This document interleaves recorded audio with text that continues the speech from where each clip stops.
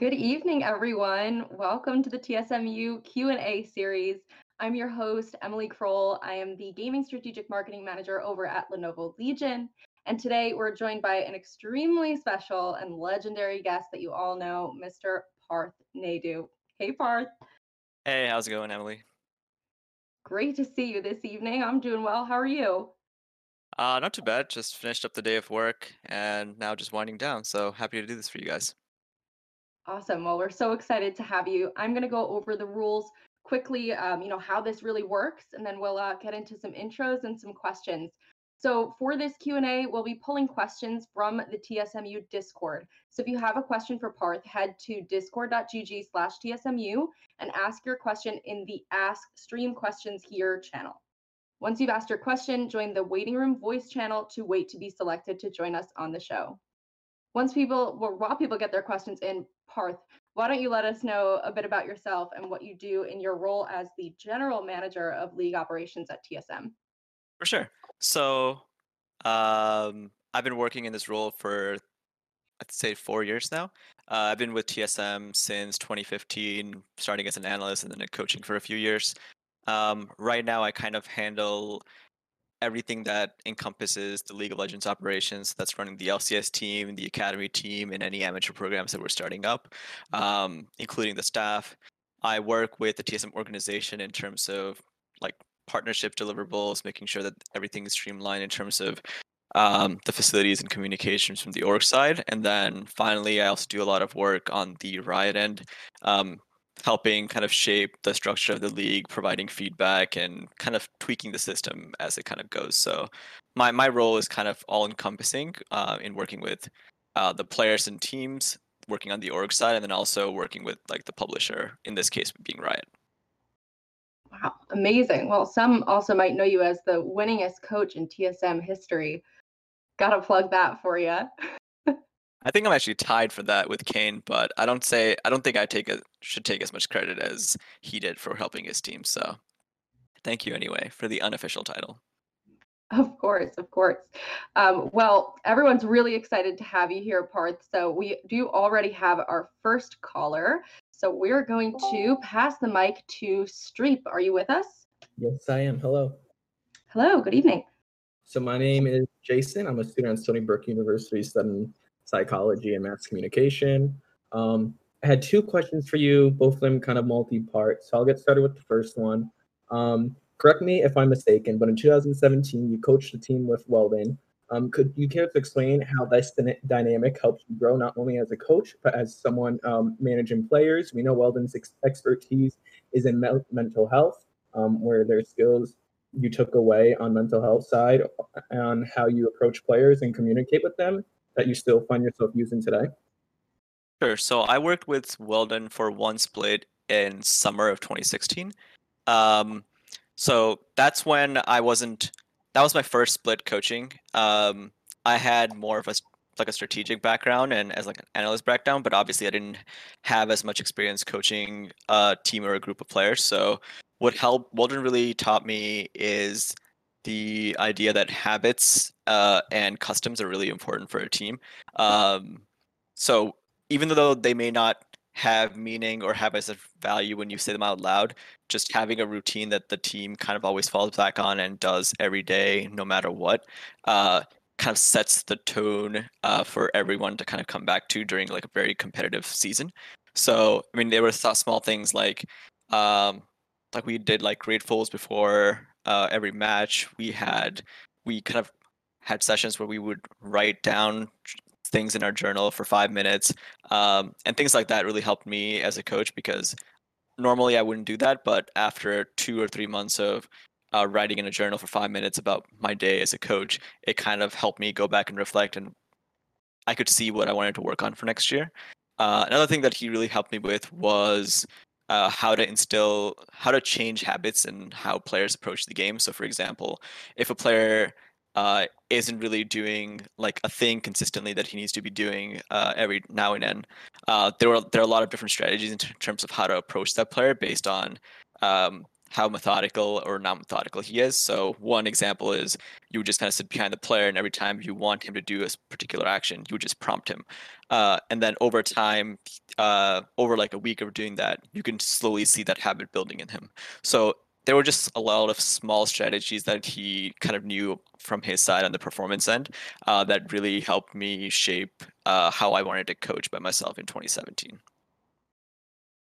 Thank you so much. And when implementing habits, did you get any resistance from players, or was it something that you had to do like one habit at a time, or like build it up? How did that work? Yeah, so I mean, everything you want to implement with players, you kind of have to walk them through.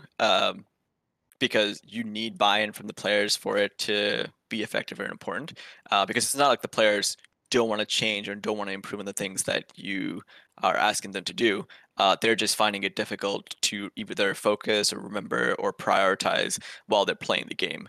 I mean, I think for the most part, when players go back and review the game, they themselves can understand all the things that are going wrong. It's just hard for them to process a lot of different variables because League is such a information heavy communication and coordination based game that just some extra help in terms of helping build habits players usually appreciate. So I wouldn't say that there was too much resistance from players in terms of like helping out and implementing habits, just because if you work with them for a long time and you build up some goodwill, even if you mess up a couple times, as long as you're willing to admit that you fucked up and you kind of move on to the next strategy, you usually find that the players are pretty receptive. Thank you so much for that. Problem. Moving on to my second question. Something that I noticed is back when you were a coach, you seem to steer away from being in a public eye too much. As a general manager, you have seemed to take on more interviews and be more publicly accessible. Why is that? Do you believe that as a general manager, you kind of have to take that responsibility to be a public liaison for the team? Or did you just see as a coach, there's no like need to be in the public eye? I think it just depends on the strengths and weaknesses of each coach or manager in terms of what's needed for them for their organization.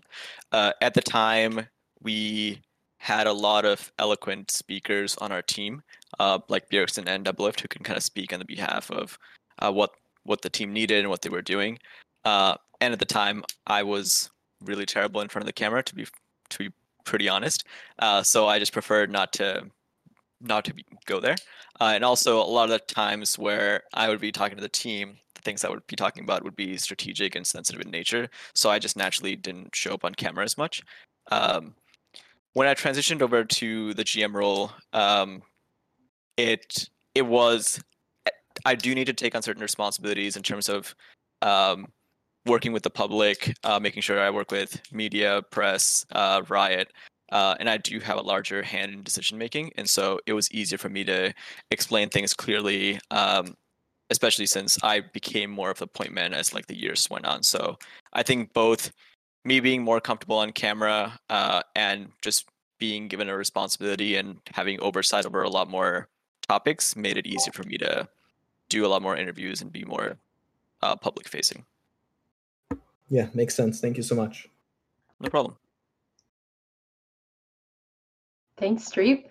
Awesome. And May is Mental Health Awareness Month. And I loved what you said in the beginning about journaling. That's something I try to employ in my daily life as well. So really awesome answers there, Parth.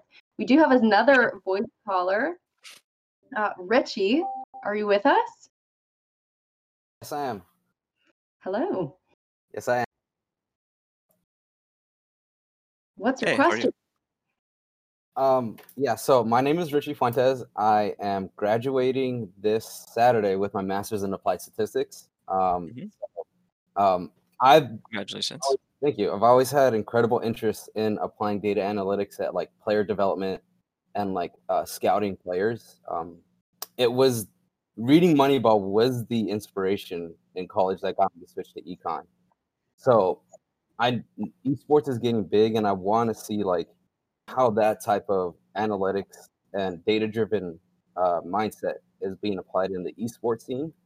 So, what practices from your data analytics team helped you the most for predicting potential performances from the players you're scouting? Sure. So this is a very, very complicated question, so I'll kind of touch on it a little bit at a time. First, Moneyball is a great movie. I recommend everyone watch it. Second, congrats on Applied Stats. I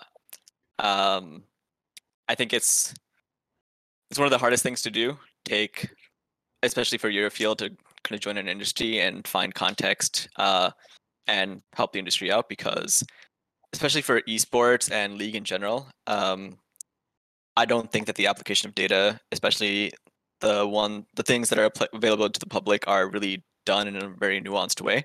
And so representation of like player data, kind of aggregating what it means to be an elite player, and kind of making those arguments using data, I think is done pretty poorly so far.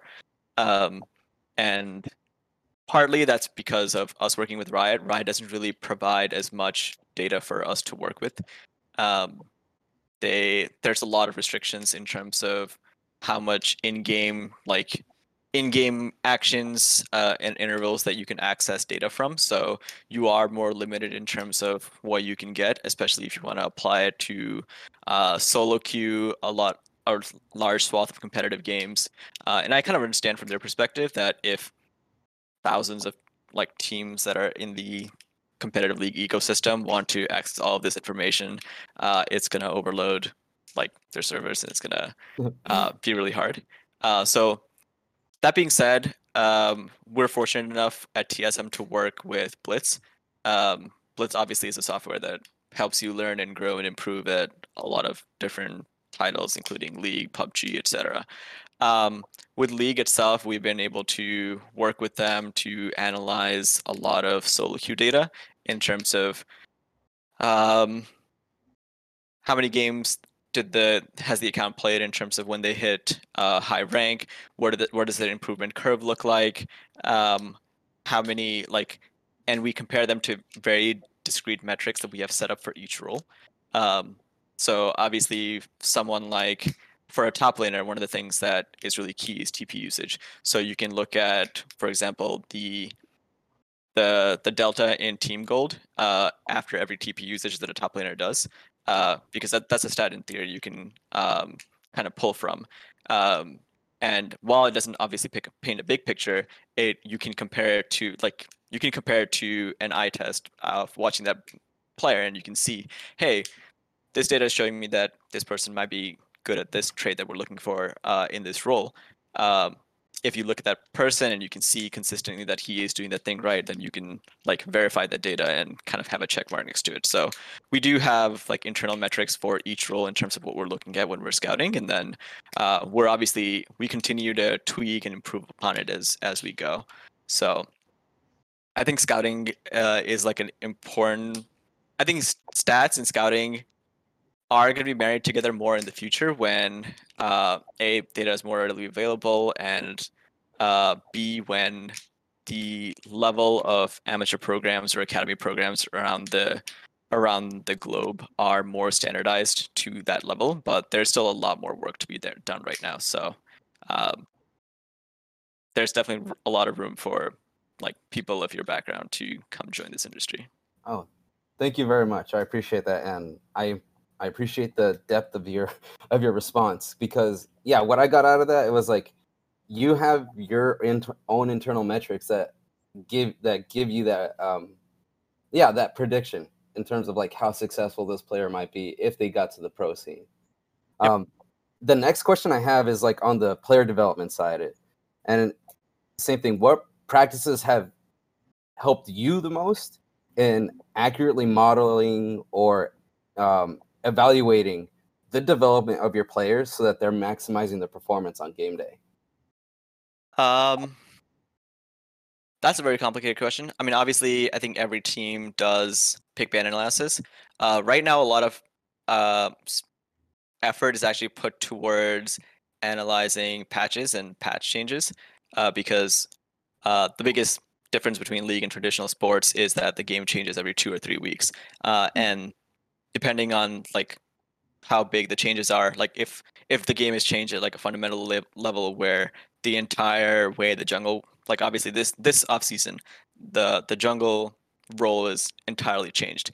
And so that's going to have repercussions to the early game, which champions are strong in the jungle role. But then once you kind of figure out that, you also have to create optimal team comps around it. And so it's going to reverberate and change the optimal compositions in the other roles as well. And so figuring out how much impact the different changes in the patch have is first, like you look at you have to collect a lot of data, but from solo queue, from different regions, from other pros around the scene. Then you have to apply it to the specific subset of your players in terms of their strengths and weaknesses, how they like to play the game, and then you kind of have to analyze and figure out as a coach, hey, this change makes sense for us, it's really meaningful, and no matter what, we have to apply it. Or this change is somewhat meaningful, but it may not apply to our team, so we're going to work around this change in this way. Or this change is so insignificant, even though it might be showing up in Korea, it's so insignificant to us because our teams play the game very differently, so it's not going to matter. It's, again, a combination of looking at data, figuring out what's important, putting it into the proper context, and then making decisions and iterating on it. So that's usually where the bulk of our kind of analysis and coaching goes into. Thank you very much. I appreciate it. No problem. Awesome. Wow, I had no idea how much analysis really goes into it behind the scenes. Really cool to hear about. I don't think we have another voice question just yet. So we do have some text questions that I will read aloud to you. So Tristan asks, how did you transfer from your more technical STEM background to esports? What skills have or haven't translated that you expected to translate? So I left Boeing in 2014, and I kind of spent a year just traveling and doing League on the side. I'd say the primary skills that transferred over are just the idea that in order to run in order to iterate, you have to run like a pretty decent experiment where you have to control the variables. And that's how I kind of ran a lot of the team in 2016 and 2017, where when we were iterating, we were slow, obviously, and that was one of the things we were criticized for. But we knew the impact of each of the variables that we were changing and how it would affect us and our team. So I think that was like one of the key takeaways from like things that we learned on the STEM and science side, and experimentation and research, and being able to directly apply it. Outside of that, all of the like discrete technical knowledge that I used in my field didn't really apply as much. It was mostly how to work with how to work with different people who are different ages, cultures, and have different ideas of how do you approach things, making sure that you can kind of decide on a consensus, move forward. How do you work with leaders and implementing ideas? How do you go about presenting your ideas, and then working with criticism and kind of implementing that? Those are kind of the skills that I learned in college and in my work life that were more translatable and valuable, because a lot of people in the esports industry, especially players, are obviously really young and they have no exposure to any of that. And so anyone on their team, staff, whether it be coach, general manager, helping them implement and learn some of these strategies goes a long way. So I would say both like your hard skills in terms of working in the tech background help you, but also a lot of the soft skills you learn as well. Awesome. Thanks for that. Yeah, for sure. Ooh, looks like we have another voice question. Whoop ass. Is that you? Are you with us? I am. Hello. How are you doing? Not too bad. How are you? Pretty good. That's good. I'm talking to a whoop ass, so can't be going too badly. Hey, listen, don't hate on the name because it's I wasn't hating. Respect it. It's probably from like 20 years ago, so I've been around the bush a while.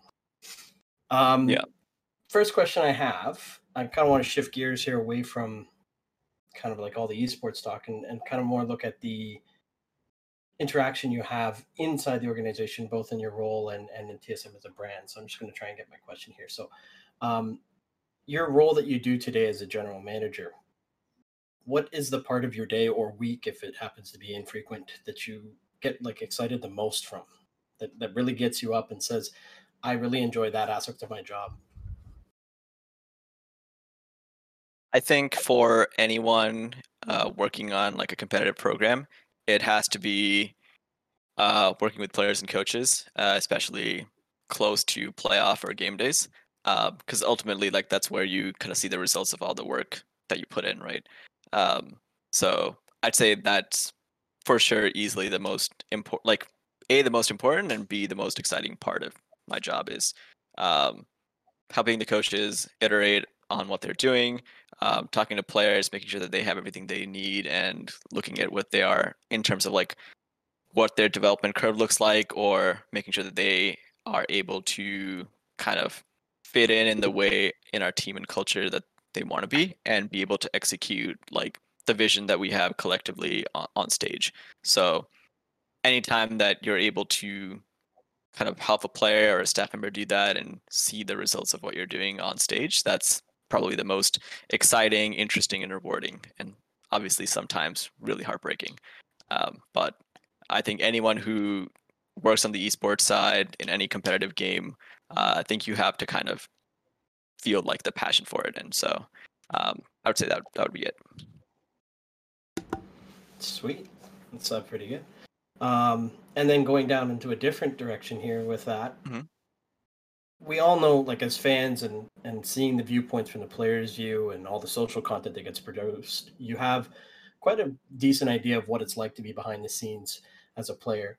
But as someone in management and in a management position, and I currently work in a management position with my industry, which is completely not related to esports, I know it's a lot different than people working at kind of like the entry level or the trench work. And I just want to know what it's like for you behind the scenes to work for TSM, and how do you enjoy the day-to-day operations that are not team related and just working for the brand of TSM? Yeah, for sure. So, I mean, this is a crazy question because when I joined TSM back in 2015, I mean, it was like a crew of 10 or so people. It was like myself, Andy, Lena, Dan, um, and then just like the league team. I think when I joined, we were first picking up Leffen and branching out into the other games. So obviously, what I did as like a manager and working for the team has really evolved. Now we have uh, like multiple game titles. We have a sales department, a partnerships department. We have our kind of dev side with um, working on Blitz and other projects over there. So the company's really evolved over time. So I think it's been an amazing experience, especially for me to work internally in company, work closely with Andy and Lena, and kind of see the company grow from where it was just basically a league team, to this insane behemoth that kind of encompasses all of gaming and media right now.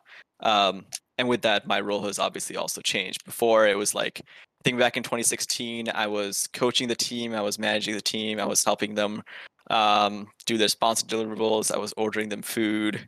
I was helping them hang up posters on the wall, um, cleaning out the microwave when they set it on fire. So back then, your job was kind of all encompassing, and now I think I have a lot more like discrete role in terms of what I do at the company. So, for example, like my day would like obviously my day and my week kind of changes based on where in the season we're at, but my traditional day will look like I have like a few meetings where I'm catching up with coaching staff and like going through like our kind of weekly review. I'll speak to people internally at TSM, making sure that we have like everything on the sponsor side or our kind of projects coming up have like our plans are kind of moving forward. Maybe I'll have a few calls with Riot in terms of like talking about next split or next season. Are there going to be any meaningful changes for us?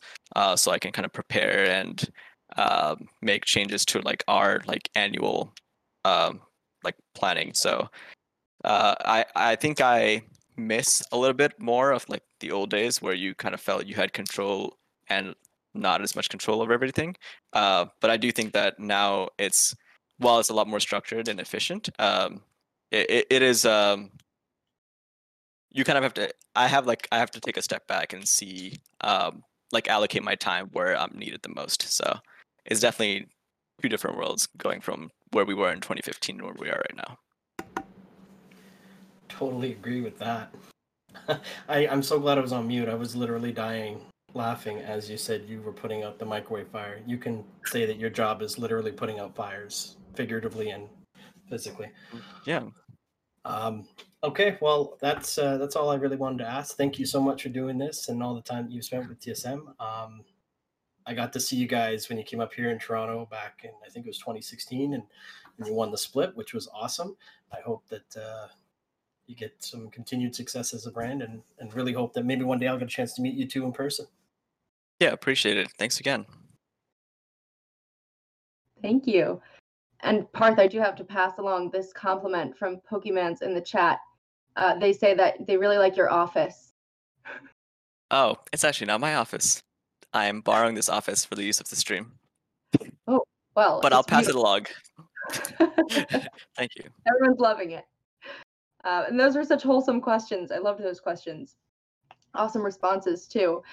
We do have another caller on the line, Panda Turtle. Two amazing animals. Are you with us? Hello. Hello.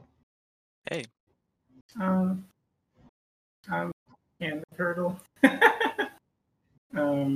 I guess, should I ask my question now, or? Yeah.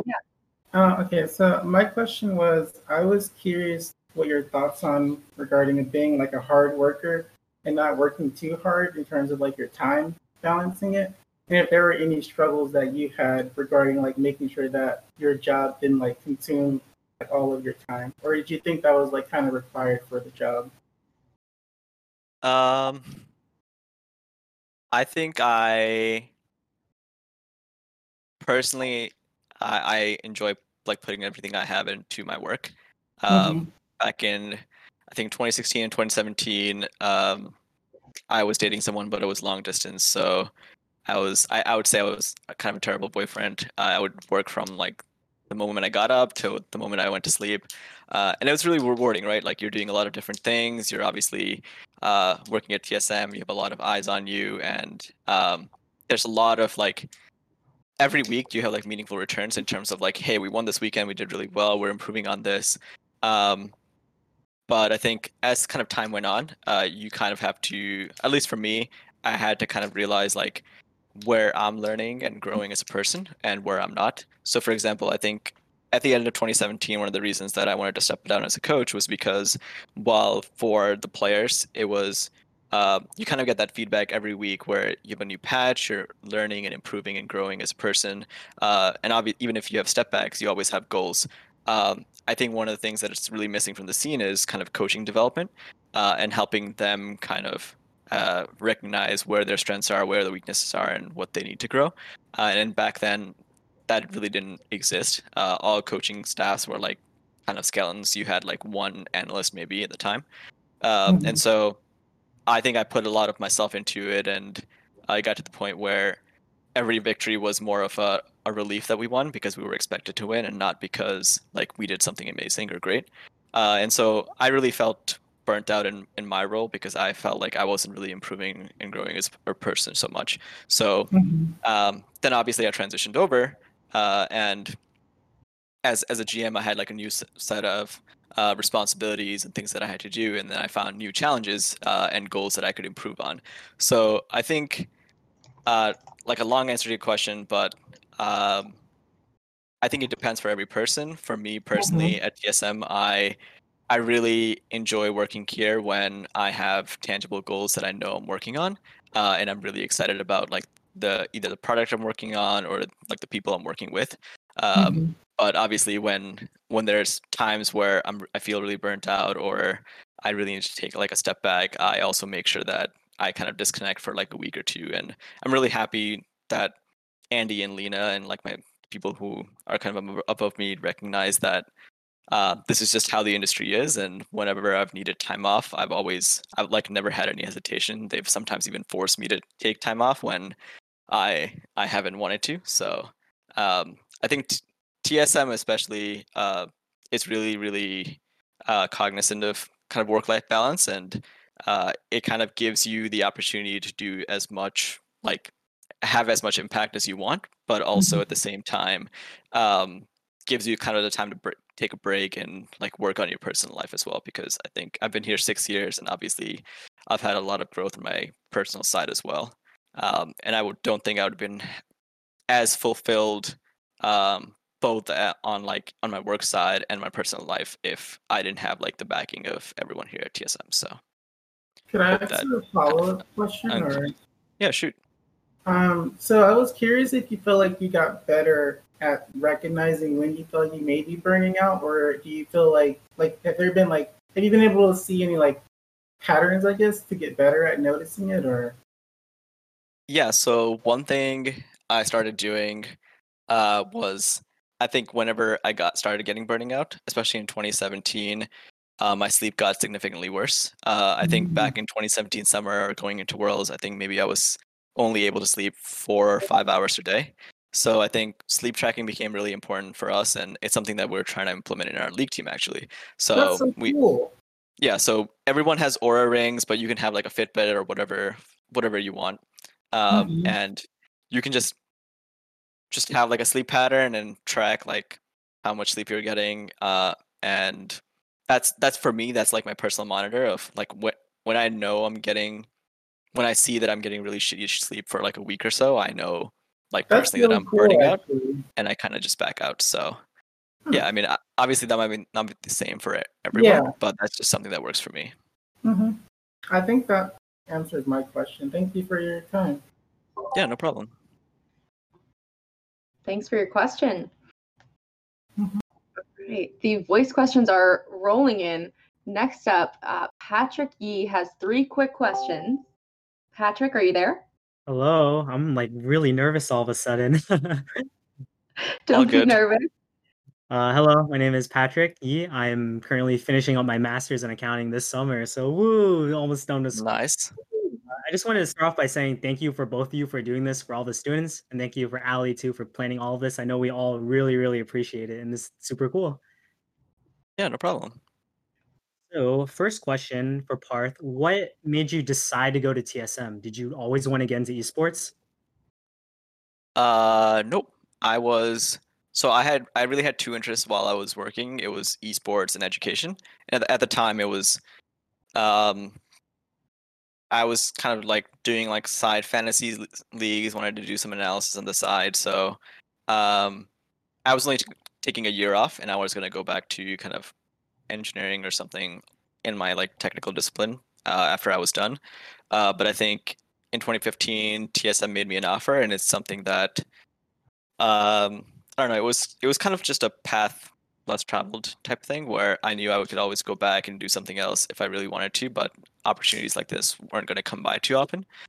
So I didn't really have I wasn't like pushing for joining an esports team or anything, but it just kind of happened along the way.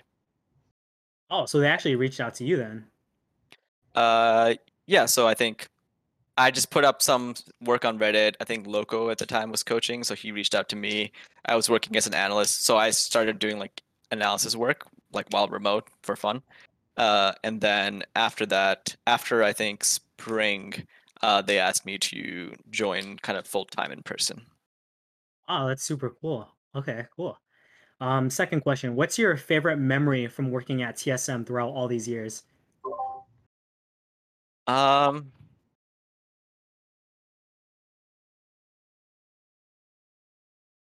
are a lot. I'd say the one that I'm not sure. It's not something that I've talked about too much, but it's when Doublelift first joined our team, joined TSM in 2016. It was weird because back then things were so informal that we didn't have there weren't agents or contracts or like going through these points and like this official thing, you know. I think after talking to CLG, Andy brought over Doublelift to see our office at the time, which was fairly small, and I think we just spent they just spent the entire day on like sitting on various beanbags talking about their past and their motivations, how much they love WoW, how they used to how their parents used to like turn off the power or cut the internet and stop them from playing too much, and just kind of getting to be a part of like that experience. I kind of that's like a memory that I always have held with me. So I guess I'll go with that for now. Huh, that's pretty cool. I remember when Double F first joined TSM. That was one of my highlights too. It blew my mind. Yeah, And it was wild for the time for sure. yeah.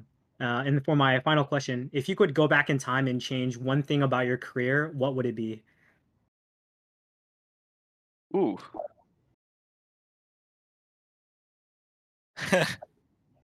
uh, I don't know. I mean I know this hypothetical is kind of posed in both our career and general lives. Like if you could go back, what would you change? I feel like I wouldn't really want to change too much drastically. I enjoy like the things that we did, the struggles that we've had, and it's kind of made me the person who I am today and where I am right now. So I wouldn't say I would change too much. If you want to say like for the success of the league team, I don't think we would have made the same decisions in the end of 2017 that we did. So Awesome. Thank you so much. It was all really cool to hear. yeah, no problem. Thanks for the questions. Thank you. Awesome. That was a hard-hitting question at the end there. Yeah. Well, we've got another voice question from Amit. Amit, are you with us? Hello? Yes, hello. Can you hear me? Yep. We Loud can and now. clear. Yes, hello. Nice to meet you. My name is Amit Jogia, and I'm a sophomore at Sensei State University, and I'm a huge TSM fan. I just have a question regarding like MSI, like 2 or 3 questions regarding MSI. How do you feel that like Gigabyte Marines can't participate because of like COVID, restrictions from their country? So like, do you think that's a little bit unfair for them that they can't represent their country? Obviously, it kind of sucks with like COVID and everything, but do you think like having MSI with COVID is like good, or like what is your like overall opinion on that? Sure. So, I mean, to answer that question, it's more of a business question. Yeah. Obviously, MSI is an event that the entire schedule of the League of Legends competitive League of Legends ecosystem is built around, right? Like everyone has a break during this time for MSI to exist, and so I think Riot overall has done a really great job at like working with teams and making sure that the event happens, especially at like the venue that they chose. So I'm kind of really happy. Like I think getting most of the teams there is a feat in itself because of how crazy the political landscape is around COVID and travel. I do think that it really, really sucks for GAM, and I think Vietnam is a really incredibly strong region with a lot of good players that are really underrated by kind of the global landscape, just because they're just kind of like the little brother of like China and Korea, you know. But I think they're really strong competitive players. I'm really sad for them. I think Riot should do everything possible to make sure that they're still acknowledged at MSI for like winning the region and they were supposed to represent there. I know Riot, when they couldn't make it to last Worlds, they still gave like the team a prize pool, and so I think GAM should be like eligible for that. And any like icons or skins you can buy in like the league, I think they should have as much things possible that kind of showed like the global stage that they deserve to be there and be represented. That being said, I still think that MSI should still go on because I think both for the fans and all the other like 16 or 18 teams that are there who are currently competing, they put in the effort like all year and they won their regional tournament, so they also deserve the right to be seen. Yeah, makes sense. Yeah, I love watching like the old Gigabyte Marines with Levi and them. That was a fun time to watch when we were back a little in normal. My next question is like, who do you think is gonna win? Obviously, I think everyone has a favorite who's gonna win, but do you think anyone can upset Damwon this year? I think RNG is really strong. If you go back and look at, I mean, I think LPL in general is not like a region that you can ever count out. If you go back and watch their playoffs, I think RNG, FPX, a lot of these teams are really, really powerful and have really strong contenders and players at them. And just the way they team fight in skirmish is insane.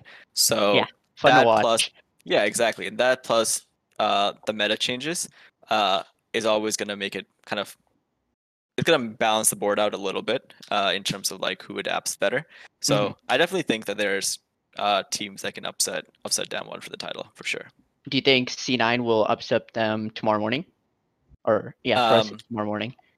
Yeah, I mean, best of ones are obviously wild, right? Like it's the first game you're playing in a tournament, first game on stage in like a month, I guess. And so I'm not gonna say it's like they're the favorites to win that game, but I'm not gonna be like shocked if C9 took a best of one game away from Damwon. Cool. And do you think, like, similar to that, do you think C9 is one of the better teams that we've sent to Worlds with like Perkz coming onto the roster? Obviously, it's a C9 question, a TSM question, but do you think that they are one of the stronger teams that can represent us and potentially make us go far at Worlds for once? It's really hard to say. I definitely think that bringing Perkz over made our region stronger. But I think the game is changing and evolving all the time. And so it's really hard to predict like how a team like that is going to do at Worlds, you know? Because you just have to be able to adapt and grow. I think back then, all the players were different. When C9 did well, they were really adaptable and were able to work together really well. And then even their coaching staff, they had Reaper back in the day. And so I'm not saying that the new set of players and the new staff isn't like up to the task. You just kind of have to wait and see how that team kind of does when they're put in this high pressure situation where they're now constantly scrimming against the best teams in the world, and what they kind of take away from that and play on stage. Because it's one thing to kind of do well in a region and be really confident when they play on stage, but you have to kind of carry over the same kind of qualities and attributes when you play at international tournaments. So I'm not sure, but I hope so. I hope they do well. I would hope they win MSI and we get a 4th seed to Worlds. So that would be nice. One time NA wins something. Okay, well, that's it for me. Thank you so much for answering my questions. Have a good rest of your day. Yeah, no problem. Thanks for coming by. Thank you. Awesome. We have even more voice questions.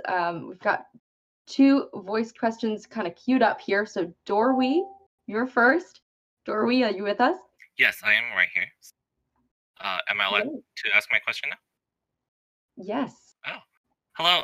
My name's Joshua, and I've been wanting to talk to you for such a long time, Parth. So I'm very excited about this opportunity. So thank you for sparing your time to talk to people like this. No problem. And I'll just get right into the questions then. My first question is, what is the biggest problem you faced as a coach, and how did you overcome it? And it could be personal or with the team. I'll just go back to 2016 and 2017 because I think when I was coaching in recent years, it wasn't like the role wasn't really intended as much. Yeah. I think back then it was always a challenge of I think the biggest challenge is if you want to be competitive at a global level, you want to be really adaptable. And so obviously winning NA, you can kind of strategically prepare to win NA in a certain way, but once you go to international tournaments, like I mentioned to the previous caller, you're going to be facing like teams that were 10 times better at every aspect of the game, from like laning to team fighting to macro. And say you were able to win NA with like min-maxing 1 or 2 of those things, right? You're now constantly tested at the things that you were the best at. So you just have to fix your issues really fast, especially in a case where like the patch is different, in a high stress environment, especially around Worlds. And so I'd say that was always our biggest challenge, going to an international tournament and kind of improving rapidly and being able to demonstrate confidently how you can how your style of League of Legends onto the stage. I don't think that we were ever able to overcome that hurdle, unfortunately. So I can't really say to that, but there were a lot of things that we tried while we were there. So I know there was like a So, for example, there was one theory there where they said TSM tryharded every scrim against every opponent. That wasn't necessarily the case. What we found is obviously if you've never practiced the strategies that you want to implement, then you're not going to be able to showcase it on stage. So what we would do is we would hide like 1 or 2 key picks or 1 or 2 key strategies from every team that we scrimmed, and so every team would get like a sense of what we were playing, but not like the full sense, you know. This way we were always able to practice everything that we wanted, but we would always have like something left behind that the opponents didn't see. Then we had to figure out like a training regimen that worked for us there. For example, in North America, you would have, back then we would do like 3 games, break 3 games. When you go to international tournaments, sometimes you have to do like 5 games straight for a scrim block. So you had to kind of adapt that as well. So there were just a lot of changes and tweaks that you have to make when you go internationally. And I kind of wish that we'd done just slightly better each year because we were very close to making it out. That was a great answer. So it's like adaptability, I felt like, was the biggest thing I got from what you said. Exactly. And, yeah. Adaptability in the face of like high stress situations. Yeah. Exactly. Thank you so much for that. I'll jump right into question 2. If you were looking for people to add on to your coaching staff, what qualities do you look for? Sure. So it really depends. I think building a coaching staff is now almost as important as building a roster because they have to complement each other, you know. Say you have a team of veterans, like say for example you have like a G2 team where everyone is like top of their class, veteran players. You want a coaching staff that kind of helps supplements that and kind of helps provide structure. If you have a team like, for example, Mad Lions or Rogue in the last couple of years, where they have a lot less experience, you want a more like solid coach who can help teach and instill a lot of the fundamentals in the team. So I think there needs to be a good balance between like the roster that you have and the coaching staff that you have, and they must work together well. Then specifically looking into the coaching staff, I think you need a good balance of someone who understands the strategic side of the game, someone who understands the helps kind of implement structure, and then you need to also have someone who can like be slightly more of an authoritative figure to help like work, kind of implement a lot of these things with the team. Because I found that you can be smart or have good ideas or have a good structure, but if you don't have like if you don't have a path to execute that structure or strategic elements to the team, then it doesn't matter like how much knowledge you have as a coach or an analyst. So every coaching staff that I've been trying to build, especially this year, we kind of have all 3 elements. So I can speak to our coaching staff currently. For example, Bjergsen is someone who obviously has a lot of strategic knowledge and he has a player perspective, but he is someone that he hasn't been on like the coaching staff side in terms of like how long it takes to do draft prep or how he should run presentations, and so, or how he should like talk to every player after like losses, defeats, etc. And so that's why Curry kind of helps supplement a lot of that because he used to be a head coach. On the other hand, we have Jack Kays, who does a lot of our strategic presentations and helps kind of keep a lot of our team and players accountable to the standards that we're trying to implement. And so the 3 of them together all have different skill sets that kind of work together to help the team out. So I'd say just as on the short side, I think you do need all 3 of those elements: strategic, structural, and some sort of level of authority. And you can find that in one person or multiple people. But I think in terms of like how you approach each team, it does vary on the composition of like the players and the roster you have. Oh, wow, that was such a much bigger answer than I expected. So thank you so much for going so in depth into it.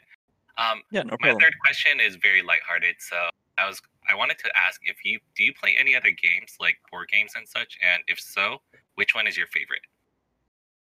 My favorite board game is Bang. Dang. Yeah, it's an old school. It's loosely like Mafia, where you have kind of different roles from like it's an Italian game, first of all, that's based on the Wild West. So a lot of the cards have like Italian on them. And it's like you have a sheriff who everyone knows, but then you have like a bunch of roles that no one knows, and then you're trying to like figure out different objectives. Like some people are trying to kill the sheriff, some people are trying to defend the sheriff. So it's a really fun game, and it's a really easy game to transform into drinking as well. So that's a plus. Have you ever done a double roll bang? One more time. Have you ever done double roll bang, where you have two characters, like, and then you use both abilities of both characters? Oh no, we've never done that, but we've allowed players to swap between the two. So yeah, okay, I'll try that. Yeah, sounds really overpowered though.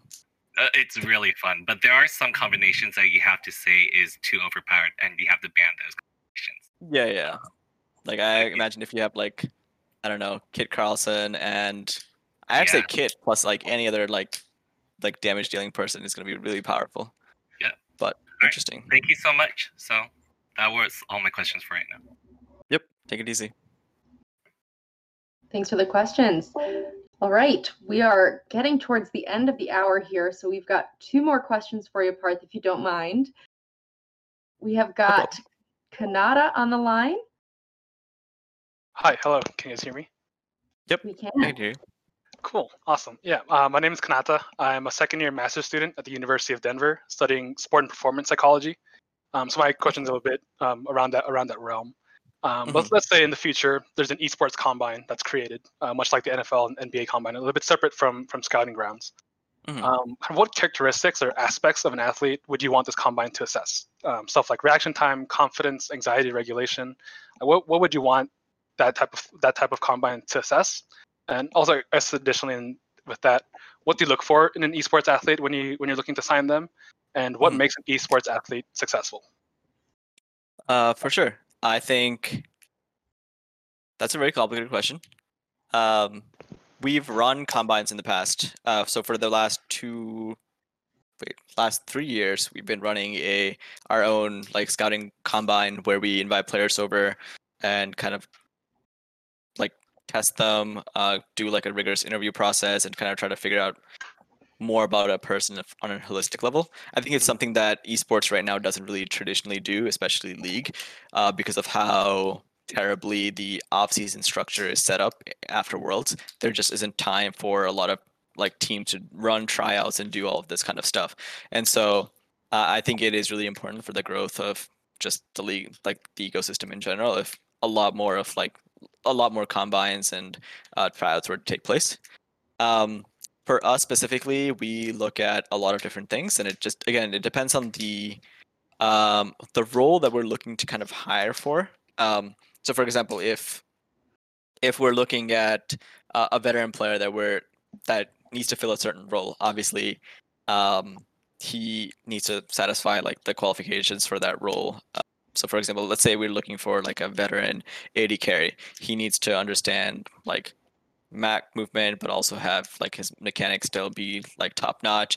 We need to test like how pliable and adaptable he still is as a person, because the longer you play League on various teams, you kind of you get a sense, you kind of fall into very certain patterns as a player that you're comfortable with to try to be able to adapt in other ways. And so you want to make sure that the ways that you want them to be pliable is still there. So for example, if you have an AD carry who really likes to like stomp lane and is always played to, if you're expecting him to come onto a team and you're expecting him to play to like a top laner or something, he needs to play weak side sometimes, or he needs to roam or help the jungler, then you want to make sure that those qualities are still going to be like, he's still going to be able to do those things as a veteran. So I think checking out veterans is different than rookies. I think for rookies, again, we have like an internal metric of in-game things that we're all looking at, that we're all evaluating. On the outside, I think some of the key important things is being able to handle stress, being able being open to feedback. And I think one crucial thing is being able to take feedback very openly, especially about things that have nothing to do with the game. So if someone tells you that, hey, you're being really loud or obnoxious, or like you're doing X and Y and it's hurting the team, they need to be able to like internalize that, think through it, and over a period of time be able to improve at that. Because I think as personalities go, I think esports players are again really young, right? And you take these young competitive players, put them in really high stress situations. You're never going to know how they're going to react and what they're going to do. And if they have no sense of like self evaluation and knowing that there are these aspects of their personality that they need to kind of not personality, these aspects of their contribution to the team they need to work on, then they're never going to be like superstar athletes. They're just going to be like players that are going to be good or in their role, but they're never going to like hit that next level. And so I think that's one of the things that are super important. That being said, from like a holistic level, we actually do work with a group. Kind of shout out Logitech here. Logitech is in contact with Liminal Collective, which is kind of a group of performance experts who've worked with like insane like Red Bull athletes, NFL programs.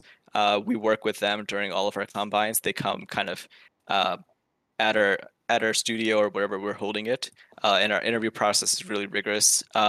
We'll have one player at like the end of the table, and they'll be surrounded by maybe like 3 or 4 coaches, and then 2 or 3 of these kind of our performance coaches. So it'll be like a gauntlet of 10 people that this player is kind of answering questions with.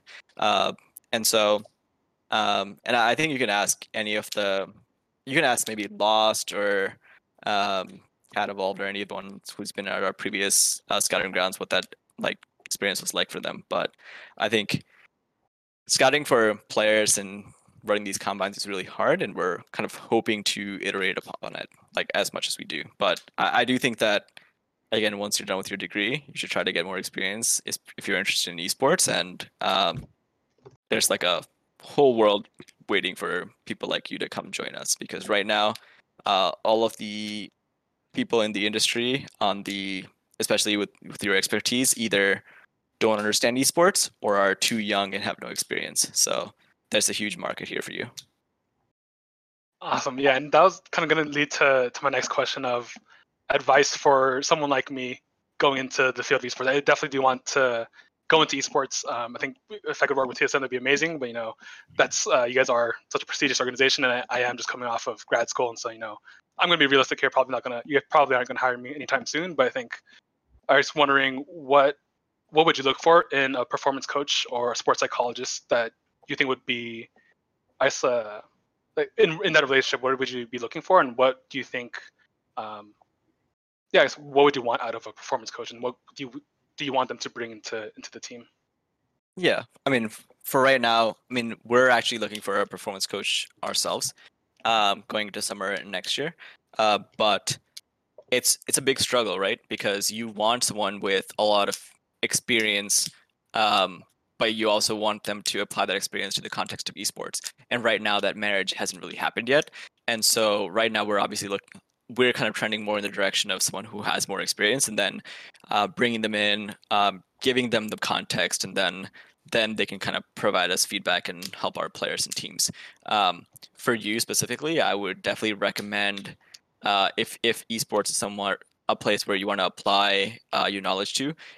I don't necessarily think you even have to start in esports. I think a lot of people have misconceptions about that. I think if you actually start in traditional sports programs or traditional sports programs, or even working and do some like volunteer work with esports programs on the side or keep up with it, I think you'll gain knowledge a lot faster, because you learn from coaching methodologies and how to work with like more professional players faster, and then you'll be able to translate those skills to esports teams later on down the road. So I know it might suck, because you might want to start working for like esports teams directly if that's something that really you aspire to, but I do think that for someone in your position, it makes a lot more sense from like a learning and growth perspective to work with traditional sports programs much more first, because they're just a lot more developed right now.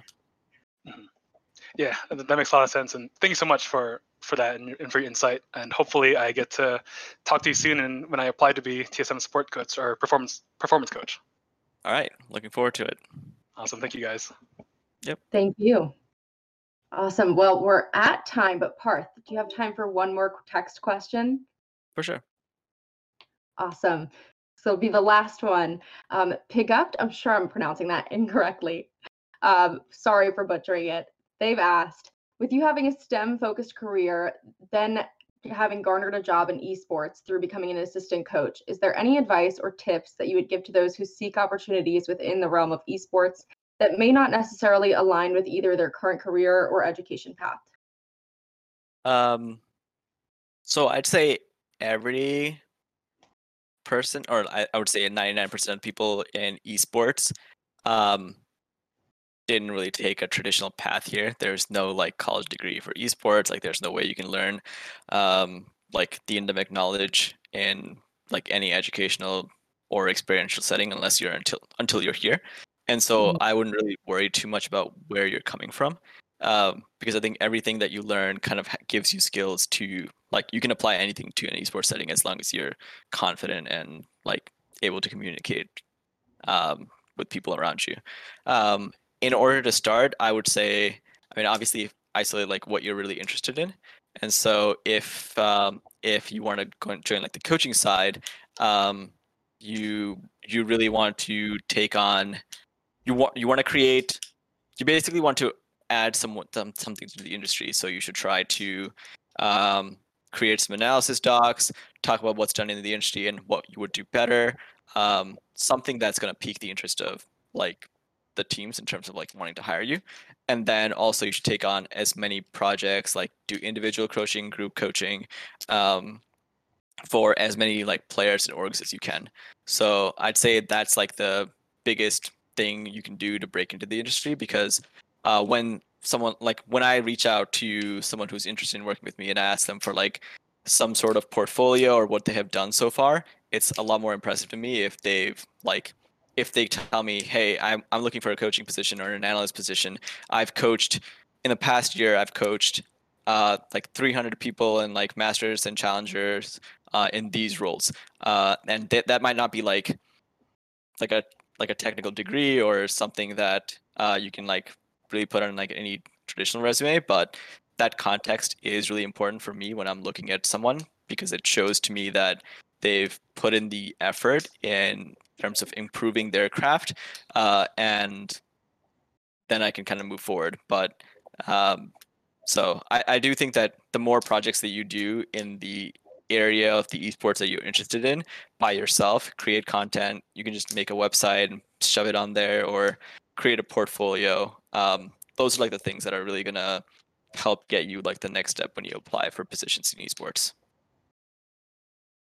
Really awesome. Thank you so much, Parth, for your time, your insights. Yep. Everyone is going crazy in the chat on how insightful you are. So thank you so much for your answers and your time here with us tonight. Is there any parting words that you want to impart on our audience? Yeah, I actually wanted to say that the league division for TSM is actually looking for, we're going to be posting something where we're looking for analysts and also people who want to work as player managers. So if you guys have graduated college and are interested, then feel free to send your resume, portfolio, anything to contact@tsm.gg, and we'll kind of take a look. And we're looking for people who, again, varied experiences, anyone who kind of wants to break into the scene, and we'll reach out to you if we think that you're a good fit. Awesome. Thank you so much for sharing that. The chat's going nuts. They love it. Thank you everyone for attending. Thank you so much for watching. Thanks again, Parth, for all of your knowledge and wisdom. So great to have you. Yeah. Thanks, Emily. It was fun. Awesome. And I want everyone to come back next Wednesday, May 12th. We'll have another really, really special guest on the TSMU Q&A series, Matt Steenstra. He is the Influencer Partnerships Manager at Icon Talent Agency. So next Wednesday, May 12th, 5 p.m. Pacific, 8 p.m. Eastern, be right here, twitch.tv/TSM University. Be sure to follow the channel so that you know when we are live. Also, be sure to join the Discord if you haven't done so already. It's discord.gg/TSMU. And that's all I got. Thanks again, Parth. Have a great night, everyone. Thanks, everyone.